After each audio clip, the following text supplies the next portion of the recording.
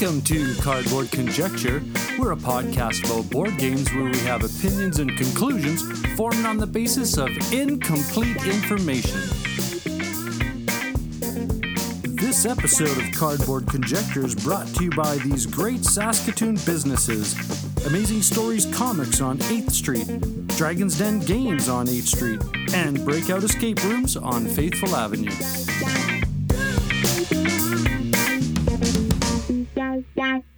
Hey there, how's it going, eh? This is What You've Been Playing Wednesday, and this is a special weekly episode that's a compilation of all the board games that all of these content creators have been playing recently. And on this episode are The Meeple Dungeon, Mozart Games, Friday Night Games, The Tabletop Bellhop, Board on the Air, Definitely a Board Game Podcast, and Cardboard Conjecture. And always remember to check out the show notes for links to the What You've Been Playing Wednesday cast.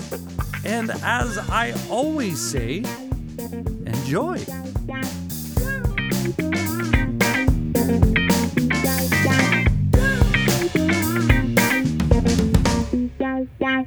Hello everybody, this is Rob and Anna Marie from the Meeple Dungeon. Hello. And we are back recording for the What You've Been Playing Wednesdays podcast. And this week we are going to talk about one game, and that game is Starship Shuffle, designed by Kyle and Curtis Ahrens and published by A Games. Yeah, Starship Shuffle. Now this is a game that's currently on Kickstarter.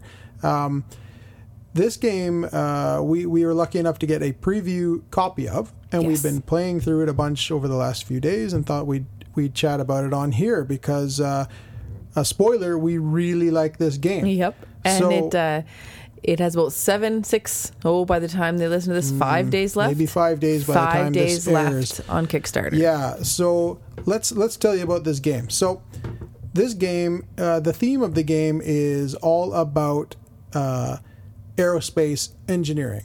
Building a starship. You're building a rocket starship. Yes. And you're trying to launch it. In one phase of the game, you're doing that. You're building your starship, and in the other phase of the game, you're launching it, or hopefully launching it, And hopefully making it to that stage. There's a lot of things that can go wrong, but yeah, the way this game works is you are going to have a hand of cards, and you're going to have, depending on player count, you have a different amount of cards. 4 or 5. But 4 or 5 cards. Yeah. And you're not going to be able to see them. So your hand of cards is going to be facing out. Yeah, and they're all made up of rocket cards. So Yeah. pieces of the rocket. They're all different parts. The starship that you're trying to And build. we should say that there's engines, Barrels. which are basically the cylinders that make Yeah. up the body of And the then starship, and then fins that multiple different guide kinds. the starship, and they have to be connected in certain areas. So, yeah, you're going to have a hand of these cards, and then you're not going to know what they are. So, on your turn, you're going to have several things that you can do. The first thing that you can do is you can give a hint. So I could be looking across the table at Anna Marie's hand and say, "Whoa, she's got 3 engines out of 4 cards." So I could say, as my first action on my turn, I'm going to say, "Anna Marie, you have 3 engines." So she knows, wow, okay, 75% of my cards are engines. So she's got a really good idea that she's got an engine, that if she pulls a card from her hand, she'll be able to play an engine. Then you can also, another action you can do is discard a rocket card. So you can discard one of your cards out of your hand, and that will get you back a hint. Because you only have 6 hints. Right, you only have 6 the whole of them. game. And as you use them, you're flipping those kind of hint cards you can't over, use them. and you can't use them again. So you'll be able to get another one back in case you're running low on those. And then another action you can do is either build or join or move rocket parts. So how does that work, Anna Marie? So you basically blindly take from your hand. You decide to build. You take it. You say, "I'm going to build in, the pavement area or the mid bay, whatever bays you kind of have open," and then you put it down. That's how you build, and hopefully you've put it in the right spot. Yep. And but if you didn't, you do have some ways of mitigating that, Yes. because you don't actually know. But like you said, you had a pretty good chance of putting down an engine. An engine. So let's say you threw that down on top of, say, the pavement area. Yes. And then on my turn, you could have told me that I had, a whole bunch of barrels, and I threw down a barrel. And then you're trying to construct these rockets in the proper order because you have a set of blueprints that you kind of have to follow. Right. And you have to build them to a certain height, to a certain way, with certain pieces going in certain places. And you do that by sharing information back and forth about what's in each other's hands and playing those cards down, hopefully in the right order. But if you don't, then you can move cards from one bay to another to hopefully build the rocket correctly. If you do build it in the wrong place, though, then you lose your card. So you want to having like enough bays open will really help. And if you do play that wrong card in the wrong spot, you get a pointy end down. So there's three of these little rocket ships cards that if you wreck three of them, accident cards, you lose the game. But once you've created or hopefully built your rocket properly, you'll move on from that part of the game to phase 2 where you're launching. Launch phase. So you move over to mission control. And over in mission control, there's going to be 5 steps to launching this rocket up into the air, letting it kind of soar through the orbit, come back down, and land it. That's what you're trying to do. That is the goal. That's dream. Your goal. But depending on how things go, you might not be able to do that because through the game, as you play down cards, your rocket pieces, you're going to be collecting these other cards called development cards. And you're going to hopefully be placing, well, these cards can be many, many things, but they're also, some of them are going to be cards that you can place down in the mission control area to help mitigate and put up fail safes for when you're going to launch through these 5 different sections of the launch. So you're trying to add as many of these fail safes over to the mission control as you can. Trying to get them in the correct spots. A little bit of a guessing game. Yeah, they have to go in an order and in certain spots, so that when you actually start firing up this rocket to launch it, you can hopefully mitigate any little problems that may arise. Right. So how does that work, Anna Marie? So when you're in the launch phase, you have launch cards. You're going to have 3 red cards, which are rapid, unscheduled disassembly. Yes, which is just hilarious, which is a real term, apparently. Yes. So you have 3 of those. Not an explosion, rapid, unscheduled disassembly. And then you have 7 nominal cards. So nominal equals good to go, red equals not good to go. And so if you have in these development cards, if you have 1 development card, you get to add a nominal card to your pile, shuffle it up, and then pull. Yep. If you have a second one, it basically means if you pull a dud from the first one, you get to pull again. And so depending on how many cards you have there, it can really help you in the second phase to hopefully get to a successful launch. Yeah, so you got to make your way through the 5 different steps of this, hopefully pulling a nominal card on each one of those. But for every RUD that you would pull, you're hoping that you have a fail-safe in place to mitigate that from your ship exploding. Yeah, this game is fun. It's fun if you win. It's fun if you lose. Oh, yeah, it's great. And we didn't have nearly enough time to go over what this game is front to back, but you can head over to our podcast and you can listen to a full Kickstarter preview of this game that we just posted. So when you're done listening here, you can head over to our 5th episode and hear all about this game in great detail. And you can run over to Kickstarter and back it, because I'm telling you, it's a great, fun, new take on a card game. There's mechanisms that I haven't seen before here. So Canadian designers, great card game. Support on Kickstarter. Starship Shuffle. Run over there and back it. But we got to run. So we'll see you next week. Cheers. See ya.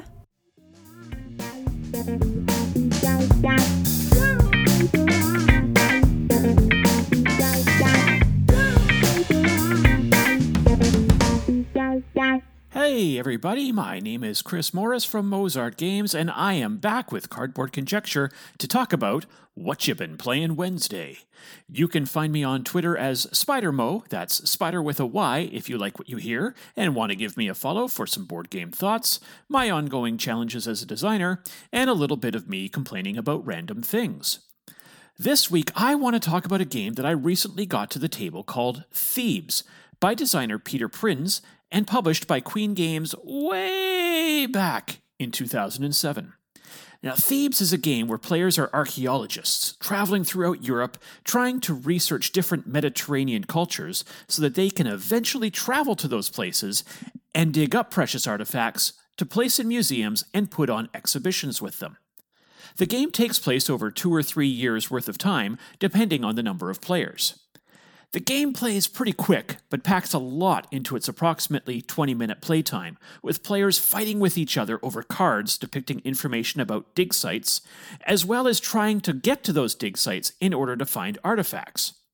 Now, Thebes was one of the earliest games to use a time track on the board to track players' actions, because everything you do in the game uses time, from traveling around the board to collecting cards, and most importantly, digging at the sites, which I'll get to in a moment because it really is one of the coolest mechanics in the game. Cards are placed in a market on the board, with each card showing a type of research for dig sites, special movement abilities, or assistance. Now, each of these cards can be collected in one of the cities in Europe depicted on the board, so players have to travel to the location to get to the card. There's also an amount of time that players have to spend to gather that research shown on the card, with anything from about 1 to 6 weeks. Now, when a player collects a card, they move their archaeologist along the time track on the outside of the board a number of weeks that they spent to get to the card, including their movement, and then the market is refreshed.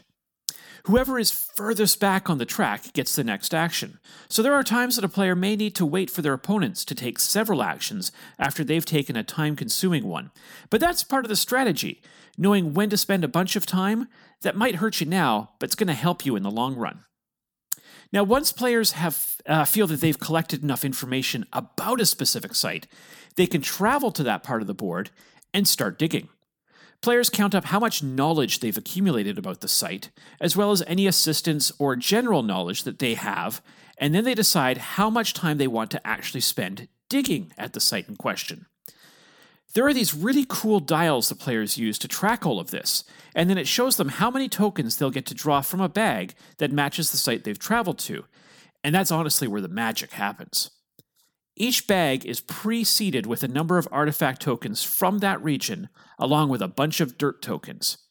It's about 50-50 mix at the start of the game, so your initial draws are going to give players a really good chance at drawing some useful artifacts that are used for scoring. However, after a player draws out their allotted tokens, they keep all of the artifacts that they found, and then they put all the dirt tokens back into the bag, meaning that on subsequent digs, the chances of finding something useful gets less and less. Players can offset this with spending more time digging, as well as collecting more knowledge in future digs, meaning that they'll draw more tokens from the bag. Now, this is such a wonderful part of the game, and I'm not sure that it would work at all if the dirt tokens were never put back into the bags for future digs. Each artifact is based on real items that have been found from these places, like the bust of Nefertiti in Egypt, the Hammurabi Codex in Mesopotamia, or an Idian copper shield from Crete. And there's a little reference sheet included in the game that details all of the artifacts included in the box. Now, that's a really cool addition that really you don't see very much these days. At the end of either 2 or 3 years of game time, players will add up all of their victory points to see who was the most successful archaeologist. Each artifact collected is worth between 1 to 7 victory points at the end of the game. There's also exhibitions that players can put on, so long as they have a matching set of tokens depicted on them, and these are also scored at the end of the game. Players will also be able to host lectures during the game, which scores points based on how many each player has collected. And finally, whoever has collected the most knowledge from each of the dig sites will collect some points. So each player can actually focus on different areas throughout the game to score points at the end. Our 3-player game was super close, with only 3 points separating first to last place, with the winner scoring 72 points. The game has a fair amount of luck to it, from the token draws to cards coming out right after a player's left a specific location. But in the end, the game is short enough that we just had to shake our fists at our own misfortunes. There's nothing like a player spending 12 weeks digging at a site, only to draw one useful artifact out of the bag in the end. Or another player getting really, really lucky with one of the most valuable artifacts being drawn out after spending only a couple weeks at a site. We also had one player who got fortunate in Palestine, and no one ever wanted to go near there through the rest of the game because there were so few artifacts left in the region.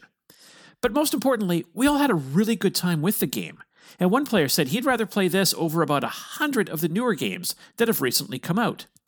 There's this really wonderful push your luck element to the game in terms of how much time you spend preparing before a dig, as well as how much time you spend at each dig site. Now, component quality in this game is amazingly good, with super thick tokens and well-made dials to track how many tokens players draw from their digs. It really made us appreciate how much component quality has changed in 14 years. If this game was to be produced today with the same components, it would probably retail for $60 or more easily. But if you can track down a used copy somewhere, Thebes is a great game to add to your collection. There's also a card game version that Queen Games put out in 2013 by the same designer that supposedly captures the same essence of the game, but reduces the luck somewhat. I haven't played that version, so I really can't comment on that. Anyway, I'm Chris Morris. Thank you for listening to my thoughts about Thebes. If you liked what you heard and want to hear more from me, I can be found on Twitter as SpiderMo. Thanks again for listening, and may all your dice rolls be critical successes.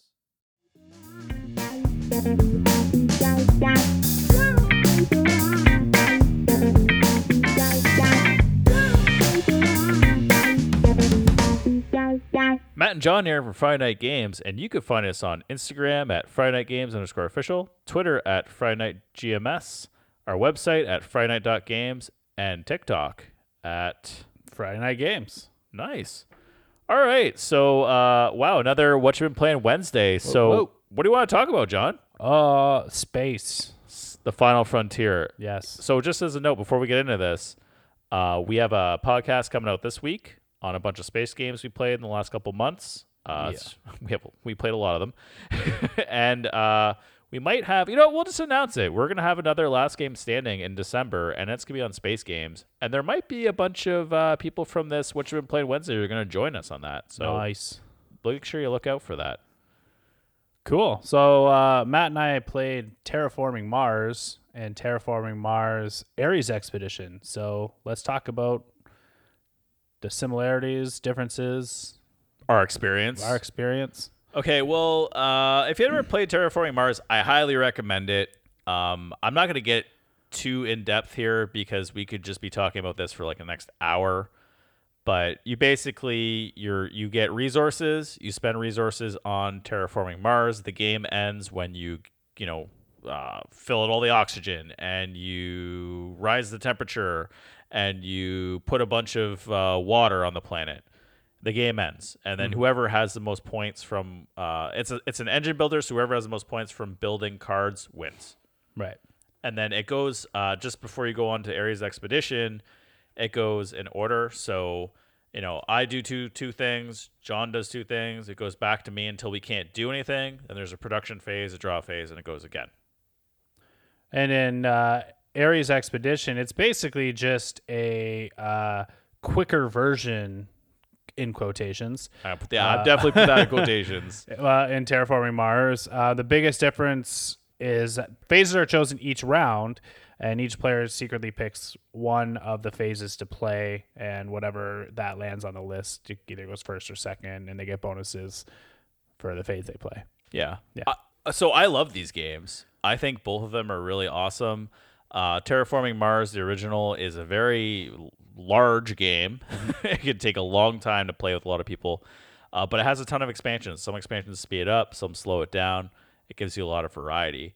Yeah. I wish that we played this game sooner. I know it was on your shelf for a long time, but basically, between the two, it's hard to say which one I like better because there's things I liked from one that I didn't like from the other, and vice versa. Look, all I'm going to say is this. When we were playing the original, there's a lot of analysis paralysis, and we were playing with someone who had a lot of analysis paralysis. So, and we wanted to finish it, but we also wanted to go home. So what we did was everyone started taking their turn at the same time. Right. And that actually made it better. Well, it messed up some gameplay things, but it made it faster. Yeah, I can see where Ares Expedition makes the game faster, but it still took longer than what the box said it would. The box says it's like 30 to 60 minutes. There's no way it's 36 minutes. I think me and John played, it was 2 hours. Right. And I knew the rules. Yeah.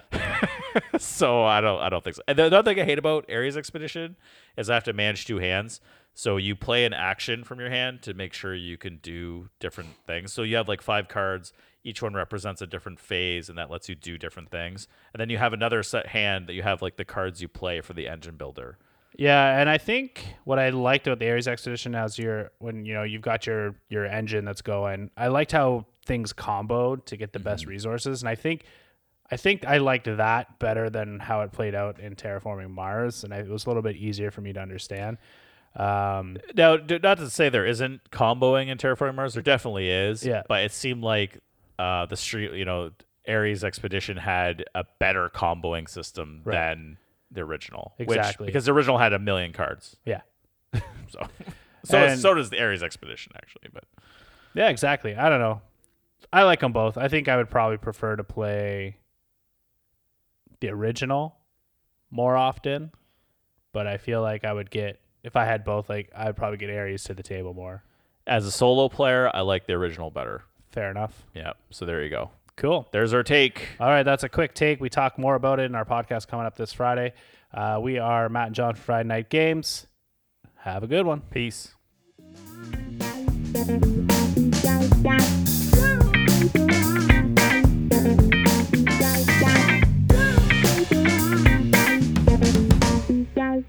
Hey folks, it's Ryan here from Bridge City Board Gamers, and I'm one half of the weekly podcast Cardboard Conjecture, where we offer our opinions and conclusions formed on the basis of incomplete information. You can find us active on Twitter and Instagram. Just follow us at BC Board Gamers. And we also got a bunch of content on our YouTube channel. We're streaming live every Wednesday. Rob from the Meeple Dungeon and I are playing all sorts of games. Recently, we just finished up a series of Ashes Reborn, and we are just going to be starting tonight.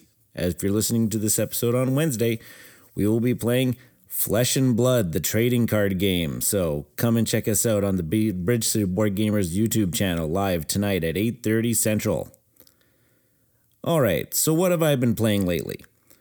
Well, I've got a little game that is a sequel to an already existing game. And I know what we all think about usually as sequels.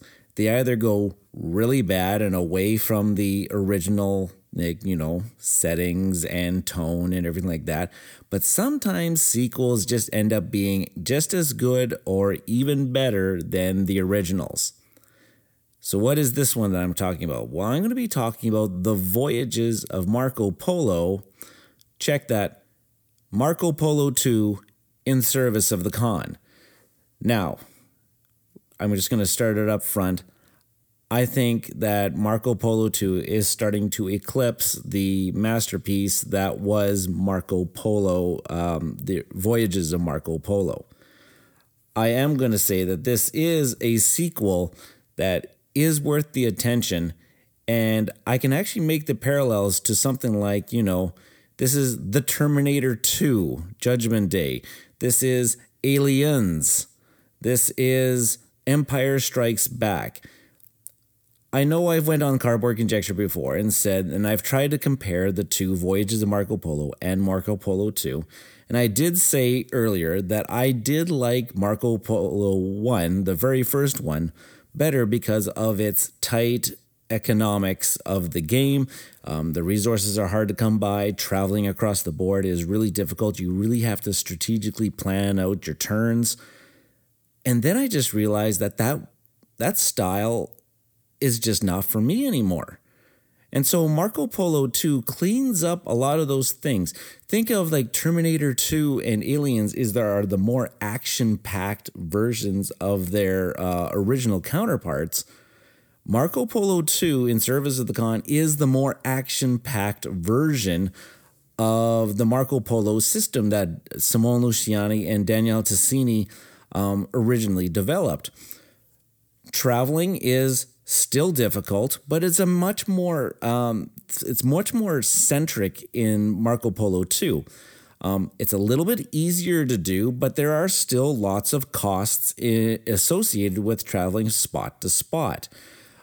Just the original dice placement of taking the travel action doesn't cost anything, but rather all the costs are now split amongst all of the routes. There are now money camels. This new resource called Jade is all sprinkled about all of the different routes. And now also there is no, hey, you have to get to this city in order to score some points. Now it's kind of like a set collecting thing where you are rewarded if you can travel to as many different cities that have these banner icons. And the more different banners that you collect by traveling to these different cities will reward you better points. And the resource management, the resource collection portion of Marco Polo 2 is much more, I think, just better. There are more spots to go and collect resources, and you don't just collect the, say, spice or the silk or the gold, but you'll also get like camels at this day. Camels are still a main resource for traveling and the dice manipulation in Marco Polo 2. But these other action spots where you go and place your dice to get the resources, you're going to collect multiple. There are static versions printed on the board, but there are also tiles that get flipped over on each of those spots. They kind of give you a little bit better of a return, but you have to spend this new resource called Jade. And if you've collected some Jade throughout the game, you can now go to these spots instead of taking the static board printed rewards. You can get these better rewards, and they change from round to round. And you can actually see the ones that are going to be coming up in later in the, say, the next round. It's just printed there at the bottom of the board. And so, yeah, everything, and there's still the awesome, crazy powers of the different characters, and they're all very thematic to what they're going to be able to do. And then you're like, yeah, there's the character that he travels for next to no cost, but he can only travel at one space per turn, which is really quite hindrance, but very quite powerful. There is the person that can collect Jade really, really easily, and therefore converting it into lots of points. It's still that same Marco Polo feeling where all the characters seem crazy good, and they're all crazy good in what seems like a perfect balance. Like there's never been a game between my wife and I that actually have there's been a runaway winner. Everybody's been able to utilize their character power to the best of their abilities to try to play out their game the best that they can. So Marco Polo 2, I'm really digging it. I was a really, really big fan of the original Voyages of Marco Polo. Actually, at one point in time, I think when the game first came out, I played it a ton. And I even would have considered it like one of my favorite games of all time at that point. And now I've started playing Marco Polo 2 again. And I'm just going to go on record and conjecture right now that I think now, I'm ready to say Marco Polo 2 is the better version of the Marco Polo games. It's more readily available than the original one now, so it's a great place to pick up.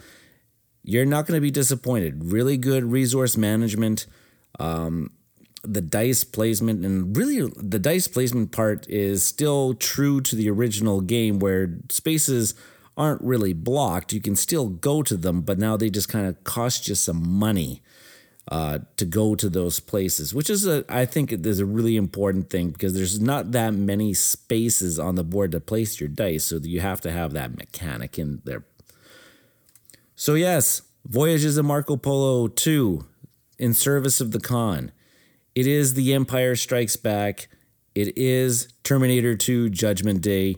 It is Aliens. It's the more action-packed version than the original. Not taking away from the original. The original is still a fantastic game, and it is for a completely different type of play style player.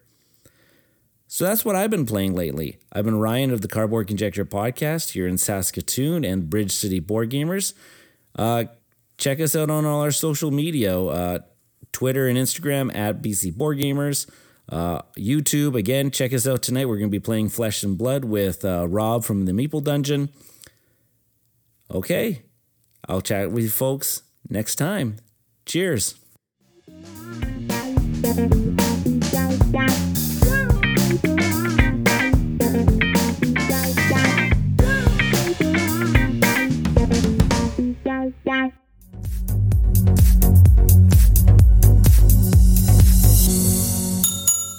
and welcome to the Tabletop Bellhop segment of What You've Been Playing Wednesday. I am Mo Tuzano, the Tabletop Bellhop, your cardboard concierge, answering your gaming and game night questions and striving to make everyone's gaming experience better. If you've got a gaming or game night question for me to answer, send that to questions@tabletopbellhop.com or visit our webpage at tabletopbellhop.com and click on Ask the Bellhop. You can also find me all over social media as Tabletop Bellhop, one word. Now the question I'm answering today, of course, is what you've been playing this past week. So this week I got 2 games off my pile of shame, finished off an expansion, and played one of my kids' favorite games. First up, we finally finished up the Shy Pluto expansion for Space Base. No spoilers here, don't worry. After finishing, we played a second game to try out Space Base with all of the new Shy Pluto stuff included. Now, one problem I'm having with this game now is how to talk about it or share pictures without spoiling anything. Like, Shy Pluto is kind of a legacy expansion with boxes you open and everything. So is it cool of me to share pictures with tiny dice in them or talk about mining? I don't know. Until I figure that out, I will just say I'm on the fence about our newly updated game of Space Base. While we loved playing through Shy Pluto, which had some awesome moments, the final changes to the base game just don't really excite me. Plus, I'm seeing issues in this game where one person does very well and wins, and everyone else is still way behind on points when the game ends. And it doesn't seem like the expansion fixed that issue with Space Base. As noted though, I've only played 1 game with the new rules, and I'm going to have to give it a few more tries before I share my final thoughts and decide if I do or don't like this expansion overall. Next up, I got my production copy of Shadow Kingdoms of Valeria off the pile of shame, and played it for the first time with 4 players. Now, I did play and review a prototype copy of this game way back before the Kickstarter happened, and I really enjoyed it then. And that hasn't changed at all. Actually, the game hasn't really changed at all either, except in regards to component quality. The gameplay in the final version of Shadow Kingdoms of Valeria is actually identical to what I played, and honestly, that's not a problem at all. I do kind of wish, though, they had taken my advice of making the races a little more asymmetric. That didn't happen, though. Overall, Shadow Kingdoms of Valeria is a very solid dice-driven worker placement game that has you playing the baddies in the Valeria universe. It's quite a diversion from the other Valeria games, but well worth checking out. All 4 of us really enjoyed it, and the 2 players who hadn't gotten to play any version of the game, including the prototype, are now looking to pick up a copy, so that's always a good sign. I look forward to playing more games of Shadow Kingdoms of Valeria in the future and showing it off to new players, as well as checking out the various modules in the expansion, which all I've done is crack open and unbox so far. This leads me to a 6-player game of Disney Villainous, played with the extended family. We have both kids, Deanna and I, as well as Deanna's mom and sister, sitting down, all 6 of us, to play Disney Villainous. Now, while I have enjoyed this game in the past, and it's one of my oldest daughter's favorite games, I honestly cannot recommend playing it with 6 players. At least not with the villains in the main box, because that's all I own. Not only did the game go on for far too long, with far too much downtime between turns, it was also just difficult to keep up with everything that was going on, with trying to track what 5 other players were doing. Now, none of us are experts at this game yet. We just got it this year and haven't played all that often. But having to watch 5 different players who each have 5 different goals and 5 different ways of achieving those goals was just too much. Even for the adults at the table, it was just overwhelming. We had no clue. Like, I might have been able to track 1 or 2 people at the table were doing, but I didn't know what the third person diagonally across from me was doing. They could have been so close to winning, I would have no idea. Now, I do still dig Villainous. It's a brilliant system. It's a very neat game. Prospero Hall did fantastic work on this. And I am very tempted to pick up some of the expansions, and it's possible some of the other characters might play better with higher player counts. But at this point, I don't think I'll ever sit down to play Disney Villainous with 6 players ever again. I'm going to try to limit that, I think, to 4 or less, possibly even 3 or less. Or 3 perfectly, actually. I think 3 may be the sweet spot here. Finally, the last game of this past week is another game off my personal pile of shame, and that is Viscounts of the West Kingdom from Renegade Games. Now, I am a huge fan of Raiders of the North Sea, but except for that game, I haven't had a chance to try out any of Shem's other games that Renegades has put out so far. And this is my first one playing after Raiders, and I have to say it wasn't quite what I expected. Like, I honestly think Raiders is a great, rather light game. It's a game I've taught inexperienced gamers easily, and it's also something I bring to public play events to hook new gamers. Like, oh, look what board games can be. If all you played is Monopoly, check this out for something completely different. And I just assumed the other games by Shem in this series would have similar weights, and wow, was I wrong. At least in regards to Viscounts. Again, those are the only 2 games I played from Shem Phillips in this series of games. Viscounts is a meaty game.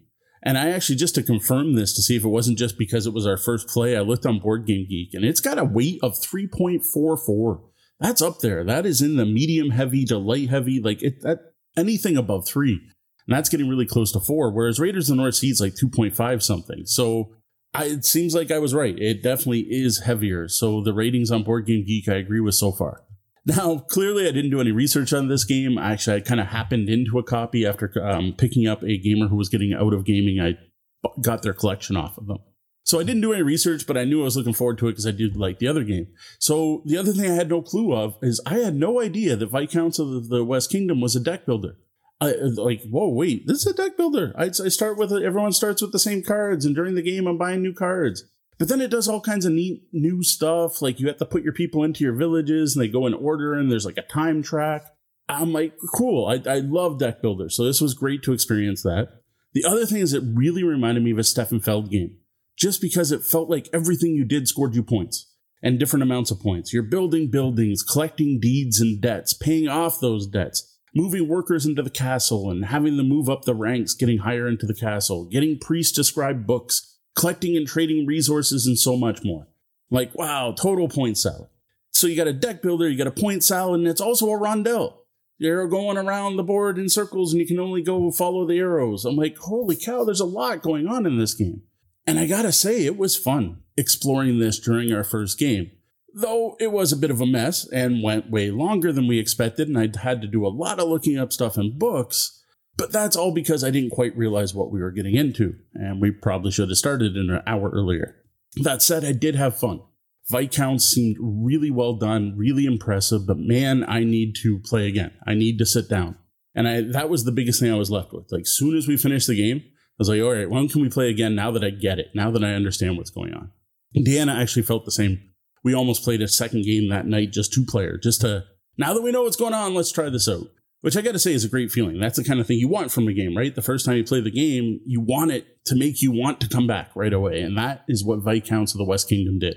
But don't make the same mistake as I did. If you were looking for a lighter, teach new gamers experience, you're not going to find that with Viscounts of the West Kingdom. Well, that's it for the games I played over the last week.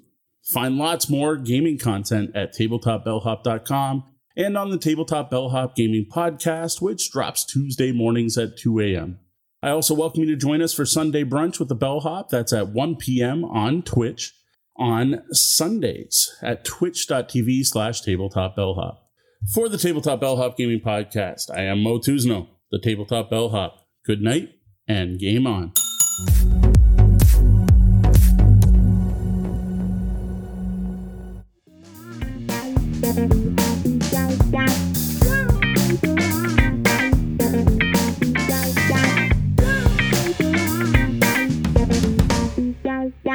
Hi, I'm David. And I'm Shay. And this is What Have You Been Playing?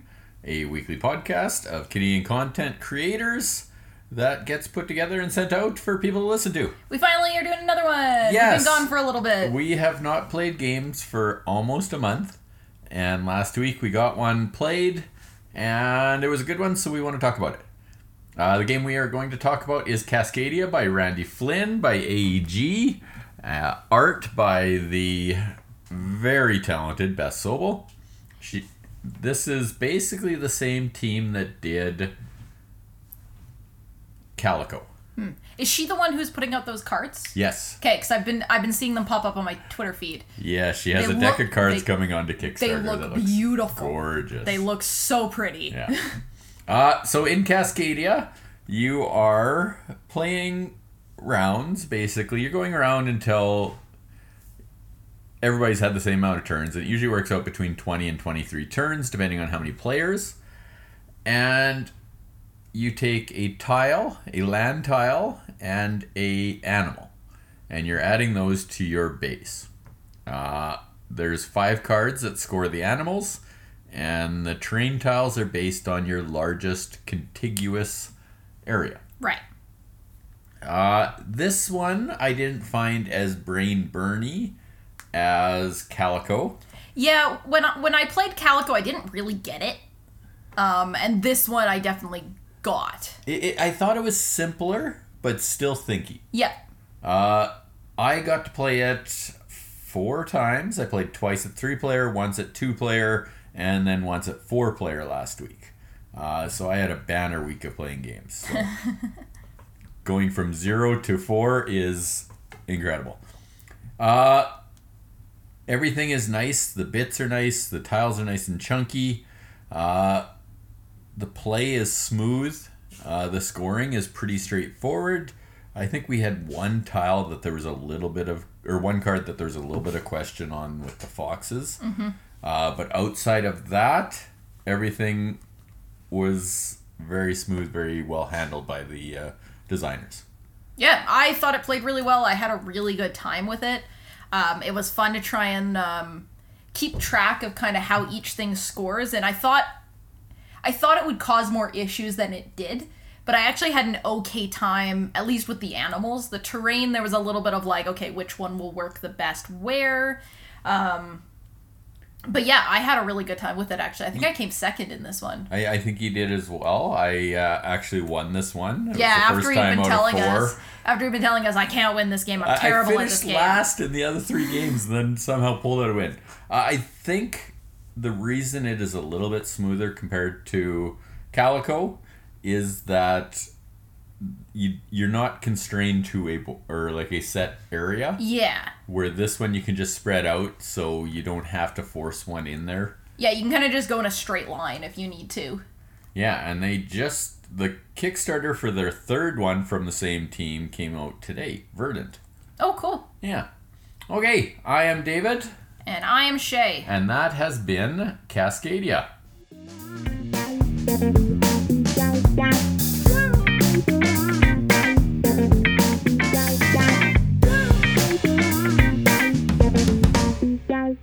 Hello, I am Aaron Milic. And I'm Royce Calverley. And we are definitely a board game podcast. A podcast definitely about board games, except usually we fool around too much.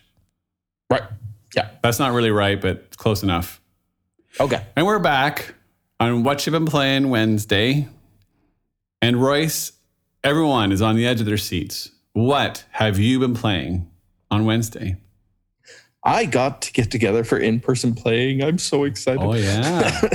I got to play with Matt and Dave, who are both longtime listeners, and Sabrina. And we got to play a game that I've been really excited to play again. So this is CO2 Second Chance. Right. This is by Vital Lacerda. It came out in 2018 from Stronghold Games. I have a little bit of a relationship with this game. Oh, okay. First CO2, when I saw it, I fell in love with it. Mm-hmm. The art was insane. I just wanted to play it so badly. And I grabbed a bunch of people and we went to Snakes and Lattes, and it was horrible. It was just a terrible game. It really didn't work. It leaned super hard into the semi-co-op. Oh, no. But yeah, it just didn't work. Yeah. So then I got Second Chance and I picked up a copy. And I don't know why I picked up a copy, because I hated the first one, but I thought, You are a glutton for punishment. Yeah. And I played it with Jamie Malton and a few other people, and it was decent. But not enough to make me like super excited. And then Dave says, I really want to play CO2. All right. So we went over to his place. We sat down, we played, and it was great. It was so good. We didn't win. So this is one of those games where one person wins, but we killed the world. We had way too much pollution, but we were so close. It was so close. It was just like a hair's breadth away from us being able to continue and finish the game. I really enjoyed it. And I don't know why, because I don't like semi-co-op games, but this one, the changes they made mean that even right up until you lose. There's no reason to tank the game, because that's always one of the problems I have with Semi. If I can't win, why am I helping you to win? But right up until the moment when we, ended the world due to climate change, we could have still won. Any one of us could have still won. So you still wanted to try. So it fixed that Semi co-op problem. It's just a really great game about building clean energy to replace dirty energy. But if you don't build enough clean energy, there's still people growing. The population growth still happens. Somebody's going to build the dirty energy sources if you don't have it covered with the clean energy, and you're never going to have it covered enough. So it was really cool, really enjoyable, beautiful art. The new version is by Ian O'Toole. Absolutely fantastic. CO2 Second Chance. If you didn't like the first one, try it. If you like the first one, definitely try it. It's a really neat game. And so you mentioned a bunch of people that no one's ever heard of. But do you think maybe it's because of who you played with? It could be. Yeah, it's possible. But overall, this is the one that if you're going to play, this is the one. I don't play the first version again. And if you hated the first version like I did, it might be worth still trying this one out. Yeah, it must have been sad because I know you like Vital Lacerda and Ian O'Toole a lot. So that must have been a bit of a disappointing. Well, Ian O'Toole didn't do the art in the first one, I don't think, but it was still excellent art. Right. Okay. Fair enough. Well, I'm going to be honest. Summertime is my time to be outside. I work outside. Haven't been playing a lot, but I did have a very brief break at the cottage. And so I brought a few board games up there to play. And I figured I'd bring board games that sort of fit the theme of being at the cottage. So I brought The Butterfly Garden, which is a brand new game from Steve Finn, Dr. Finn's Games. Came out in 2021. It came with 3 other games. I did a Kickstarter, my first ever Kickstarter. And it was 4 Dr. Finn's games. And this is the first one we got to the table. As all of his games, they're pretty short. They're good for 2 to 5 players. About 30 minutes long, this one. Kind of a filler game. However, it has some depth to it. Basically, you want to capture some butterflies with your net, deliver to the butterfly garden, place them in your jar. Pretty straightforward. You're collecting butterflies, trying to get a big score. That's the overall feeling. The art is unbelievable. His stuff is so beautiful. He puts a lot of detail into his games. This one feels a bit like Herbaceous in terms of the gameplay, very similar. You want to get to something before someone else does. Overall, really liked it. I like all of his stuff because these are my kind of games. Light, easy, right in the middle there. So if you were looking, I have seen it now in retail. I've seen it at Meeple Mart here in Toronto. If you've been looking to pick up a copy, you can actually get it now. Highly recommend The Butterfly Garden from Steve Finn. Excellent. Yeah. Sounds good. So if you want to hear more about what we've been playing all over the place, find us at Definitely a Board Game Podcast. We're on Spotify, Apple Podcasts, iHeart, all these places. If you want to email us and talk to us, I'm not sure why you would, but you can. DefinitelyBoard@gmail.com. We're on Twitter @BoardDefinitely, Facebook, Definitely Board. And we have a guild, Board Game Geek, Definitely Board Game Podcast. You can find us there. We're literally the easiest podcast to find in the world. We just heard that recently. We won an award for it. So if you haven't found us yet, really that's on you, not us. Please note the opinions of Aaron in this instance do not reflect actual reality in any way. Right. Also, I don't know if you're interested, but right now we have a survey going on our podcast, about our podcast. So if you listen to the podcast and do the survey, guess what? You'll be entered into a draw to win a $50 gift card to your favorite video game store. So you may not be interested in the survey, but dang, you got to be interested in the $50. Yeah. So, really, you could just not even listen. And by the way, board game store. What did I say? Video game. I did? Yeah. I'm a little confused. It's been a long summer, folks. That's all I can say. Definitely the card is for a board game store, not a video game store. Actually, I don't even care. If you say you want it for a video game store, I'll give it to you for a video game store. There you go. You don't even have to listen to our podcast. Just press a bunch of buttons. Win a gift card. Do whatever you want. Is there anything else, Royce? Please listen to our podcast. Don't just put a bunch of buttons. I feel like we've lost control. Say goodbye, Royce. I don't think we ever had control. Goodbye, Royce. Bye, everybody.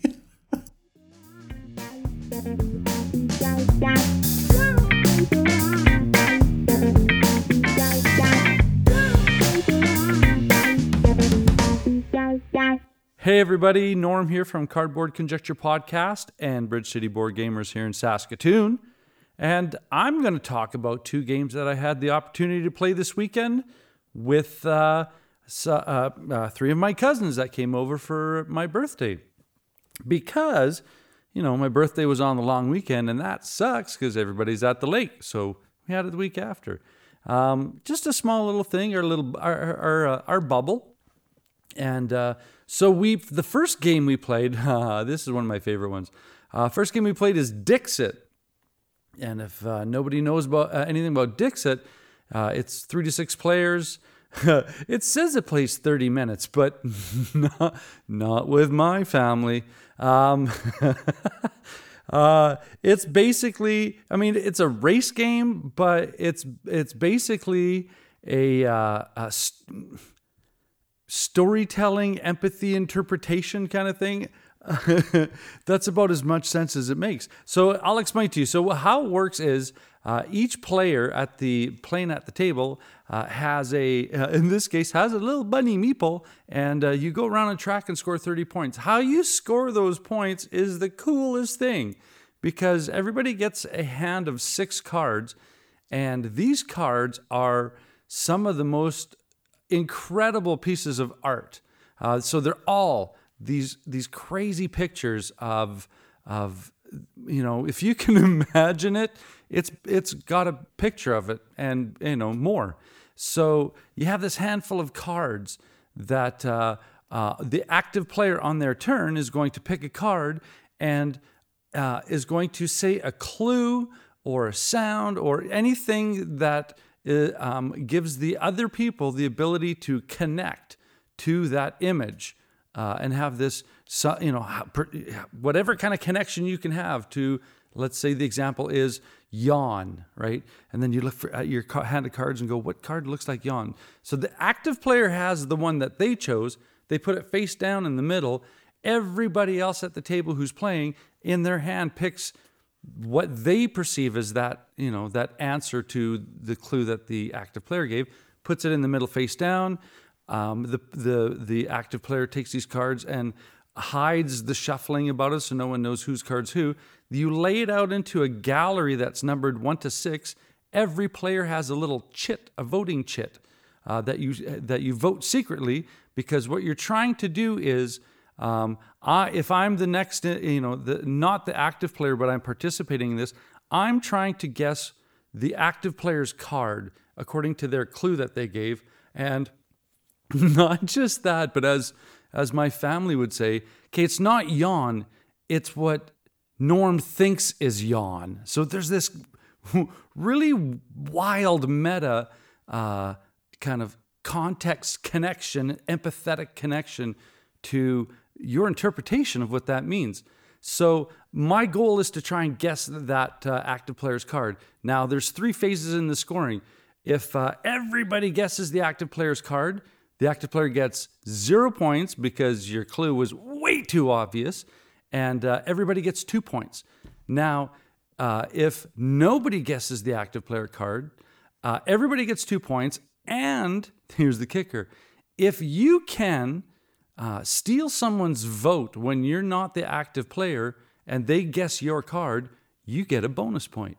And then, of course, the last one is if everybody but one player or a player, but not all of them, guesses the active player's card, the active player gets 3 points. The people who have guessed that card gets 3 points. And then, of course, the other guests that didn't make that target will attribute a point to the player who has that card. So you do this, rinse and repeat until someone gets 30. And man, that is still by far one of my favorite group games. I'm not going to call it a party game. This is a large party game. I just said it. But it's a game. It's one of those games where in between turns, there is such unpacking of information and explaining information to people, and an accounting of how people know this connection where you would say, oh yeah, I know Jan because this is what happens every time you do this behavior. I know you that well, kind of thing. So it is such a connected kind of game. I highly encourage now that mechanism has been used in other games like I think it's Mysterium, and how the ghost has cards, and the ghost is trying to connect with the medium through these cards. So that's a very clever, I would say, mechanism, interpretation to a theme. Because, I mean, Dixit doesn't really have a theme. You're just trying to guess the person's card. So, yeah, either or. I haven't played the Mysterium. I think I'm going to say that.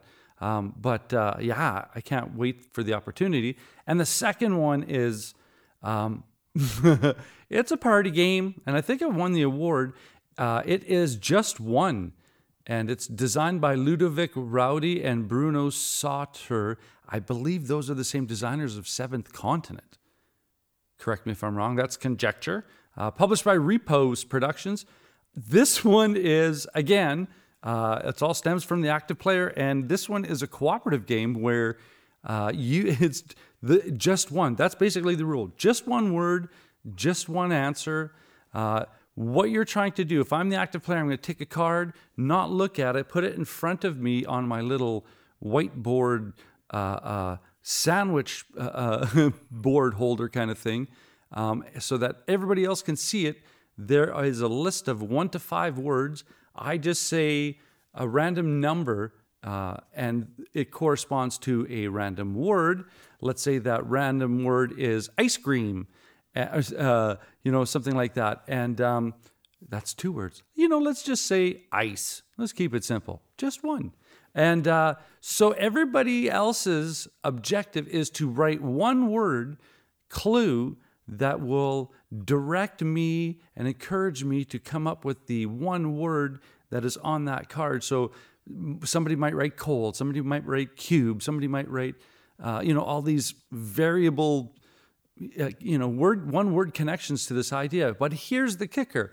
If people match their answers, like someone says cube and another person says cube, you have to erase that answer. So now the potential clues presented to the guesser are reduced, therefore potentially making that guess a lot harder. And I say potentially because the first time I played this game was with Rob and Anna Marie at Terminal City, and we were just kind of hanging out, doing a filler, and kind of standing up playing this. And it was my turn, and I think there was 3 or 4, word presenters, and everybody but I think it was Anna Marie had theirs erased, and no, the connection was I think she presented the word potato, and I said Irish because it was right. And it was that kind of weird thing where all the clues were gone, there was one left, and I dialed it in. It was just the weirdest out of body experience. I was watching myself guess the game, or I could have just needed a coffee and a sandwich. So yeah, just one. That game is so much fun. There's not much to explain that. That's pretty much it. Once you either guess your word or don't guess your word, you pass it on to the next person. They take a card. You do the same process again. It is within that process that the magic happens with that game, because it's one of those games where even if you erase your word, you're happy to do it because somebody was just as clever as you were, and that feels good. So, and speaking of that feels good, I think that is the perfect time to wrap up this episode. And as always, I say thank you so much to the listeners for participating in this cardboard banter that we love so much. And thank you so much to the content creators for contributing everything they do and all the games that they talk about and all that encouragement for me to spend more money. So support the friendly local game store. And that being said, keep your stick on the ice and take care out there, eh?